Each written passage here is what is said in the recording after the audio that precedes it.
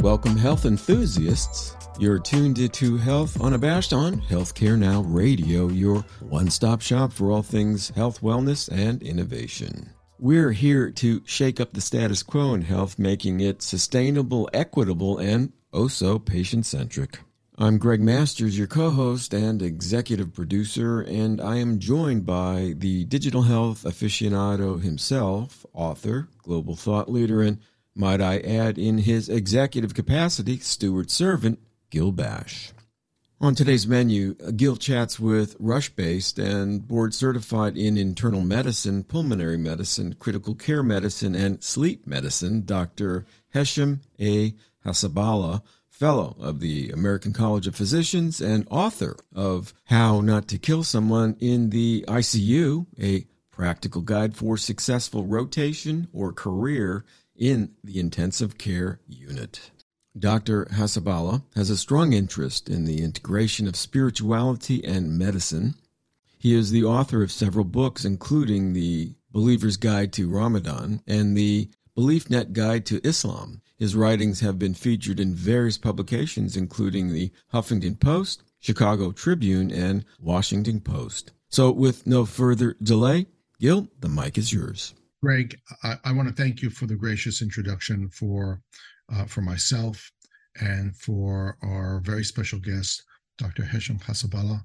And it's really a privilege to have this guest, but I'm thinking of you, my friend. And again, you're making this show happen. We're obviously speaking to one of the nation's great ICU intensivist physicians, an author of articles, of books, a healer, a spiritual leader. And I know that all those things touch your heart and your family's heart right now. So thank you, as always, for being the co-host and executive producer of Health Unabashed on Healthcare Now Radio. And again, as I mentioned to our listeners, we have really an incredible guest today. He's just published a very important book, which we're going to talk about as well. But I want to talk a little bit about Dr. Hassaballa and, or Hesh, as I call him, as a friend. We've known each other for a few years. We're co-authors and co-editors of a platform called Medica with a K Life. You can find it at medica.life online. Tremendous content.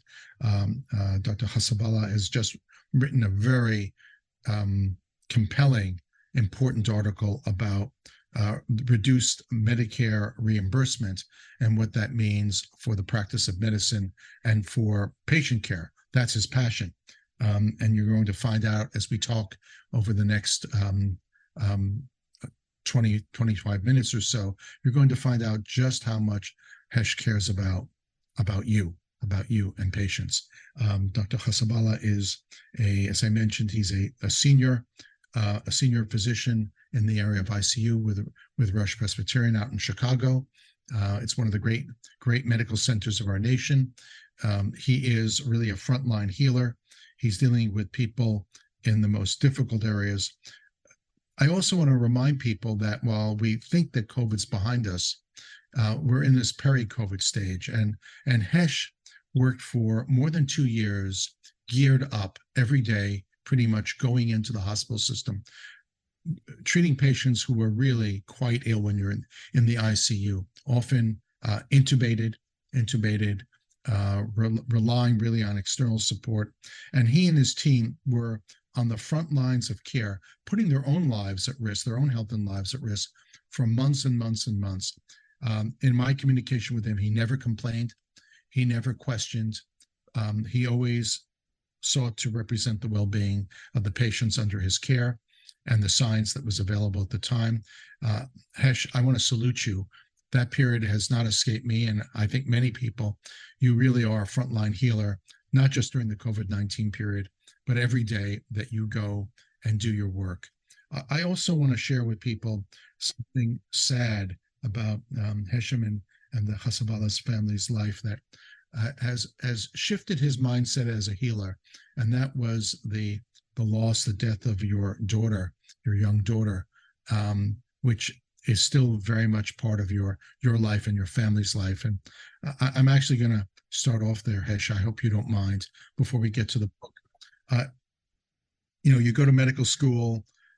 Doctors, they always joke around that great joke about two people on line to get into heaven, and a man is skirting the line wearing a white coat with a stethoscope around his neck, and one guy says to the other guy, who says, "Who does he think he is?" They say, "That's God. He thinks he's a doctor."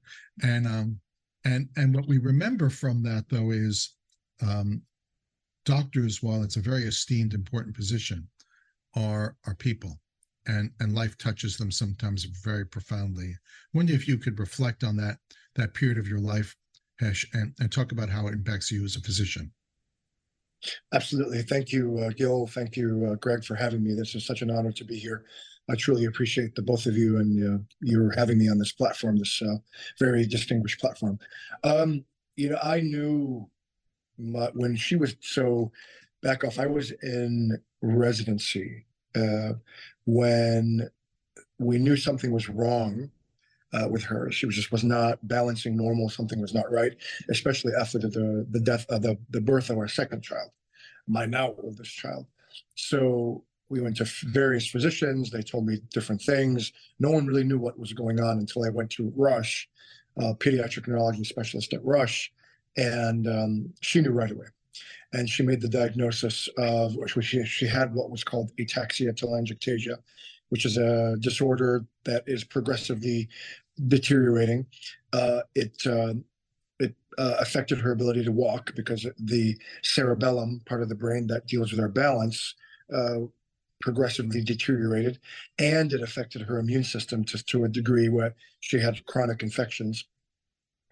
These kids, because of the chronic immune system dysfunction, are at risk of getting cancer. And so it was on my radar that she could at some point develop a lymphoma or some sort of blood cancer. And in fact, she did. She got lymphoma. We went with chemotherapy for 6 months. It was really very difficult in her. And then after her last round, everything went wrong. And then she got an infection, and within 24 hours, she was dead.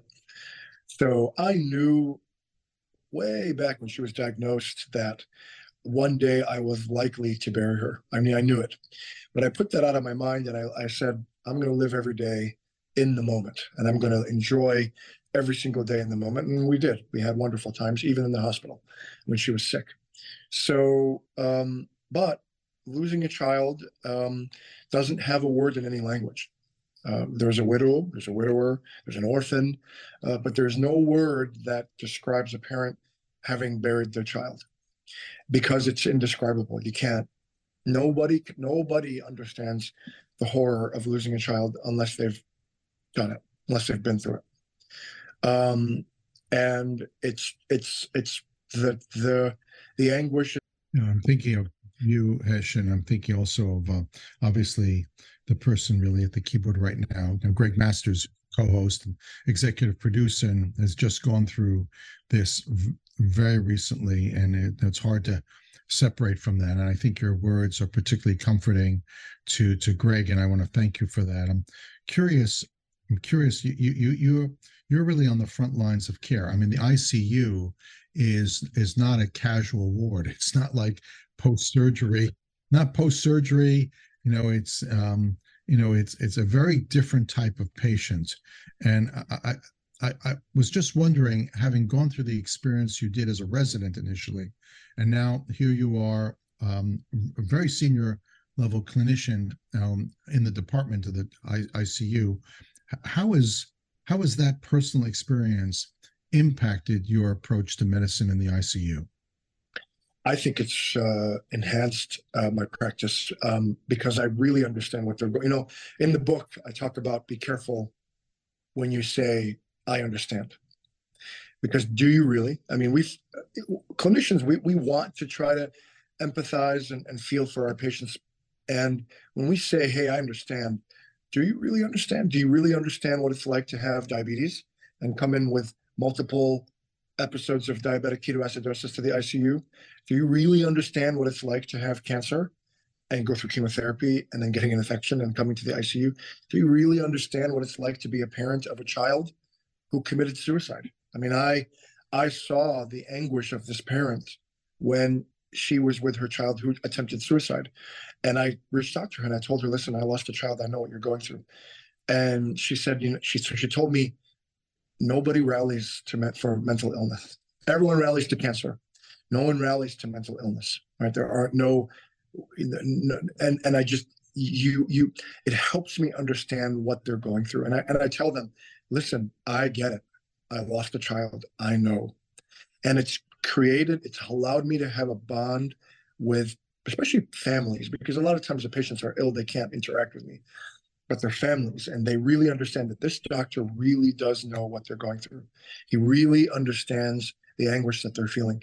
And I have shared that story almost every time, if not every time I sit with families, to let them understand I get it. I've been here.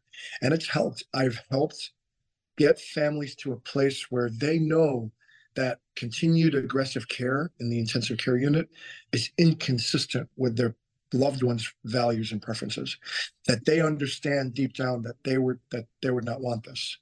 And because I've been there, and I tell them, there's no way I would have my daughter live on a ventilator the rest of it.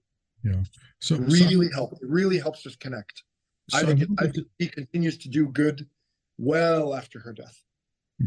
I wanted to shift. You mentioned the book, of course, How Not to Kill Someone in the ICU. It's available now, by the way. Everybody's welcome to go to Amazon and read this book. I was privileged to look at this book at the earliest stages in manuscript form, and felt as you obviously did, Hesh, because you made sure it's available now. I felt this was a book that needed to be published. It's the perspectives of an ICU physician on the front lines of care and are dealing with these issues every day. And I'm wondering if you could share a little bit about the fact that you have been an author. I mean, you've been writing articles, and very compelling writers. You're an amazing writer.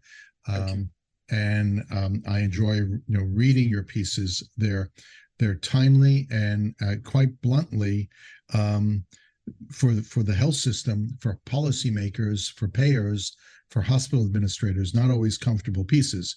You tend to tell it as it is. What was the genesis behind your saying, I'm gonna publish a book?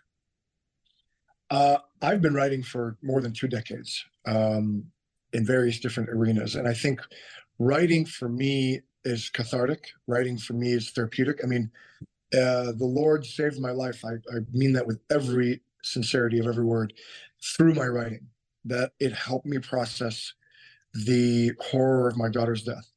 And I've written everything I could write now, right? And so writing for me has been therapeutic. And then what I love about writing is that it keeps me honest, because if I write it down, I have to live it. Right? It's the same like as a preacher. If I preach about it from the pulpit, I have to live it. Otherwise, I'm not going to preach about it. All right. So writing have always been part of who I am and what I do. And so throughout if I feel like something, I write about it. It just helps me express that, and I want to share with fellow human beings about how I feel about things, and maybe move the needle, right? To speak out against things that are wrong, explain things that are maybe not as clear. The pandemic, I mean, it helped me process the horrors that we saw during the pandemic. I mean, there were things that we saw that cannot be unseen. There are things that we went through that cannot be unforgotten, or that cannot be forgotten, right? So it helped me. I mean, we buried our daughter on a Monday. Thursday, I was working in a remote ICU, and as soon as I sat down at the computer, I said, after I took care of all my patient care stuff, I said, I have to write something. I have to. And before I knew it, it was, I don't know, several pages that I posted, and I didn't even tell anybody. I just put it out there, and multiple people came out to me and told me, we read what you posted about your daughter. We read what you posted about your daughter, and I was crying like a baby at my desk, and I didn't share it with anybody, but it got around. So I think for me, writing helps me as a person, helps me process what I go through, and I want to share what I think, and if it's helpful to people, fantastic. Just dropping in, you're right on time for Health Unabashed on Healthcare Now Radio. Today we're chatting with Rush-based and board-certified in internal pulmonary, critical care, and sleep medicine, respectively, Dr. Hesham A. Hassaballa, Fellow of the American College of Physicians and author of How Not to Kill Someone in the ICU, a practical guide for a successful rotation or career in the intensive care unit. So let's talk about the book a little bit. How Not to Kill Someone in the ICU is provocative. You're in the ICU. I know how passionate you are about getting people out of the ICU into another wing of the hospital system and on their road to recovery and obviously home. Why did you feel compelled to write this book? Because it is a book where you say, look, I've written this book for everybody, of caregivers, family members who may have someone in the ICU. My advice to you is read this book, because you're the early warning system of what's going on. You know your family member and the situation better than anybody. Be better equipped and informed to be their advocate while we're trying to get them out of the ICU and onto the next port of call. So it's an edgy book. It is a provocative book with a provocative title. Talk a little bit about what people can expect. And by the way, the book is available, as I mentioned, on Amazon. It's on Kindle. It's on paperback.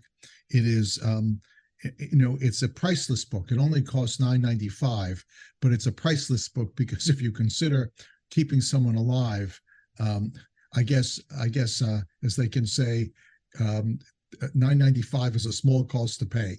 So talk a little bit about what people can expect to find inside the book. So this book was born out of what anytime I had a resident or a student come in the ICU, because I have faculty appointments and I do teach, I would give them my top 10 rules of the ICU. These are the top 10 rules that are important to remember when caring for patients in the ICU. And I kept saying them over and over again, and I wrote about them, many of them on Medica. And I said, I think I want to put them together and then expand upon them in book form, because I think I believe they're timeless pieces of wisdom that I've gleaned over more than 2 decades working in the ICU. And then I want to share with everybody, with other clinicians, students, residents, nurses, doctors, and then give the general public a glimpse of what it's like to be in the intensive care unit as a caregiver, and then maybe it'll give them a glimpse of what it's like to be in the intensive care unit as a patient. So, and lo and behold, it manifested in this book. So it's just things that I want to pass along. As this is what I learned caring for people in the ICU, and this is what I want you to know going forward. Hesh, you talked a few times that you're a husband, you're a father, you're bringing your child to soccer practice, you're an author, you're an ICU physician, you're training residents, but you're also a spiritual leader of your community. You lead people in prayer. You offer words of scripture. You have another side to your life that is very deep and important to you. And I just want to explore that, because usually when we think of very successful doctors, you're a very, very successful physician, at a noted medical institution, there's the impression of, maybe he'll take a child to soccer practice, but then it's off to golf on Sundays, to sort of like work on his handicap. And you're obviously, I do that sometimes. Okay, there you go. I'm glad you have a little bit of time for yourself, but I also imagine you're spending a lot of time with people in the congregation. You might be visiting the sick. You might be consulted with people in the congregation about their own loved ones who are going through medical care, getting your counseling advice and spiritual support. You're a person who studies scripture. You're there for people on happy occasions and sometimes sad moments. could you share with us a little bit of a snapshot of that part of your life?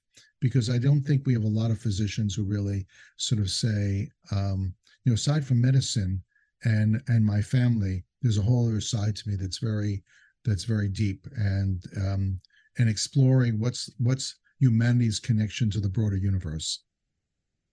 Absolutely. This is as important a part of my identity and who I am as being a physician. I am an ordained minister. I do study scripture, like you say.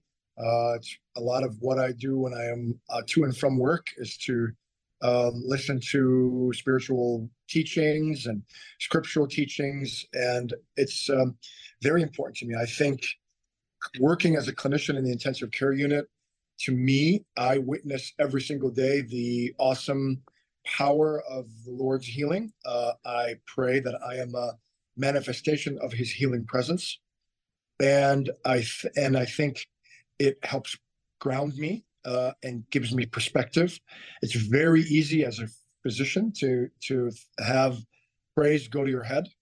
And as soon as I got admitted to medical school, I was praying to the Lord that I never think myself equal to Him. It's very easy to slip into that kind of a thinking, because with a snap of a finger, with a few keystrokes on my electronic medical record, I can turn someone trying to die and save them from life-threatening illness in a matter of moments, right?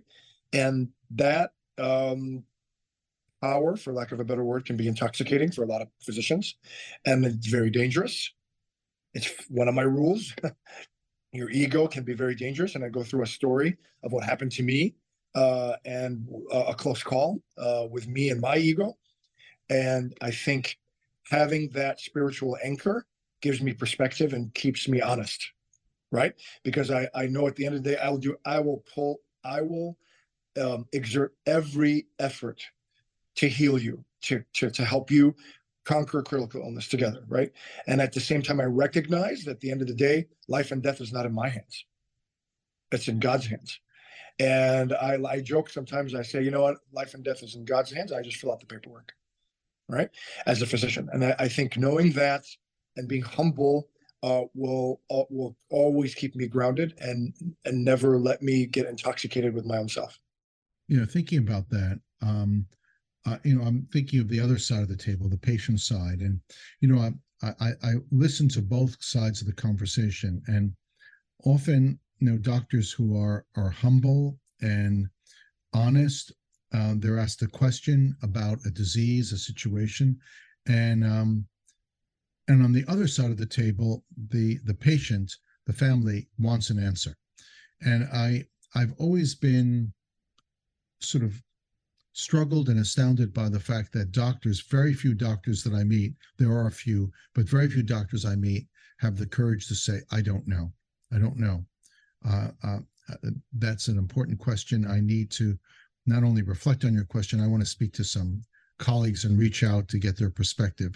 And to your point about doctors, sort of equating themselves to, something, sort of higher than base humanity, godlike, or angel-like, I'll bring it down a notch. They want to give an answer. Well, what you have is idiopathic pain. A nice way of saying, as you know, but our audience may not know, I don't know why you have pain, but it sounds great. Even doctors have a word for, I don't know why you have, idiopathic. Well, you clearly are exhibiting idiopathic pain. We have to sound smart. We can't sound not smart. So if I don't know, it's idiopathic. Yeah. So what do you think about that? I mean, this whole aspect of I've got to sound smart. I can't say you have. I don't know why pain. I think it's the doctor should always have the answer, and that's an expectation on the part of patients, and it's an expectation on part of a lot of physicians. I agree with you that it's hard to say, I really don't know right now what's going on. I'm looking into it. I'm covering for this and that. I'm making sure that I cover infection in case there's an infection going on. I'm not really sure exactly. We're looking into it. We're investigating. In fact, there was an article published, and then I wrote a letter to the editor, and it will be subsequently published, where they analyzed goals of care conversations between physicians and patients' families. And they noticed a lot of hedge language in that they hedged a lot, and it was they hedged because there's a little bit of uncertainty in the diagnosis, uncertainty in the prognosis, and what I weighed in, and they published it. Thankfully, it will be published up soon in the journal Critical Care Medicine. The reason why we use hedge language is because we're asked the unknowable, like how long do they have to live? I don't know. I'll never know that question. What do they have? Why did this happen? I don't know. Sometimes I don't know the answer to that question. So rather than that, so they're forcing us to hedge because that's unknowable, right? So I think I agree with you, Gil. I think we have to have the courage to say, you know what, I don't know right now. We're looking into it. We're investigating, and I'm treating you to make sure that I don't miss these horrible things, right? And then we are continuously reassessing. That's the entire process. From the moment a patient is admitted to the intensive care unit or the hospital until they're discharged, it's a constant reassessment, constant getting new facts and acting upon those facts and then changing course. And I think it's unfair to expect that we have omnipotence or omniscience. It's unfair to expect that of the healthcare team, and it's wrong for the clinician to exude omniscience or omnipotence, because we have neither of those things. Hesh, I want to say to you, first of all, we could go on for hours, you and I, so much to talk about. And unfortunately, it's a 26-minute show, and it went by in a blink. But I just want to say, you're medicine's Renaissance person. You're an author.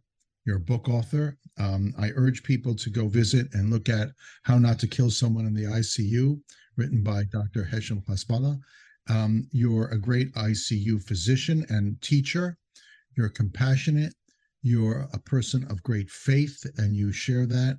And obviously, your family is precious to you, and as a result, all families are precious to you. Hesh, privileged to have you on the program. And Greg, thank you so much for making this happen. Absolutely. I echo that, Greg. Thank you so much, Gil. Thank you. It's been an honor and a privilege to be on the show, and we'll be in touch. I'd love to come back. We'll do it again. And that, dear listeners, is the last note on today's melody. A huge thanks to our worldwide audience for tuning in, and our special guest, Rush-based and board-certified in internal, pulmonary, critical care, and sleep medicine, respectively, Dr. Hesham A. Hassaballa, fellow of the American College of Physicians and author of How Not to Kill Someone in the ICU, a practical guide for successful rotation or career in the intensive care unit. The book is available on Amazon and elsewhere. For more information or to access on-demand replays of her work at Health Unabashed, go to healthcarenowradio.com and select the Health Unabashed tab from the program's page. As a reminder, we stream live 3 times a day on Healthcare Now Radio, Monday through Friday at 10:30 a.m., 6:30 p.m., and 2:30 a.m. Eastern, and 7:30 a.m., 3:30 p.m., and 11:30 p.m. Pacific. To keep tabs on Dr. Hassaballa's work, follow him on Twitter via @HAHASSABALA MD. That's H.A. Hassaballa MD, or on the web at drhassaballa.com. Stay social with Gil and me on Twitter via Gil_Bash, and that's BASHE, and Greg Masters, MPH, and that is Greg with 2 G's. Don't forget to give your tweet some zing with our hashtag HealthUnabashed. Until we meet again, pursue your passion for better health and no apologies.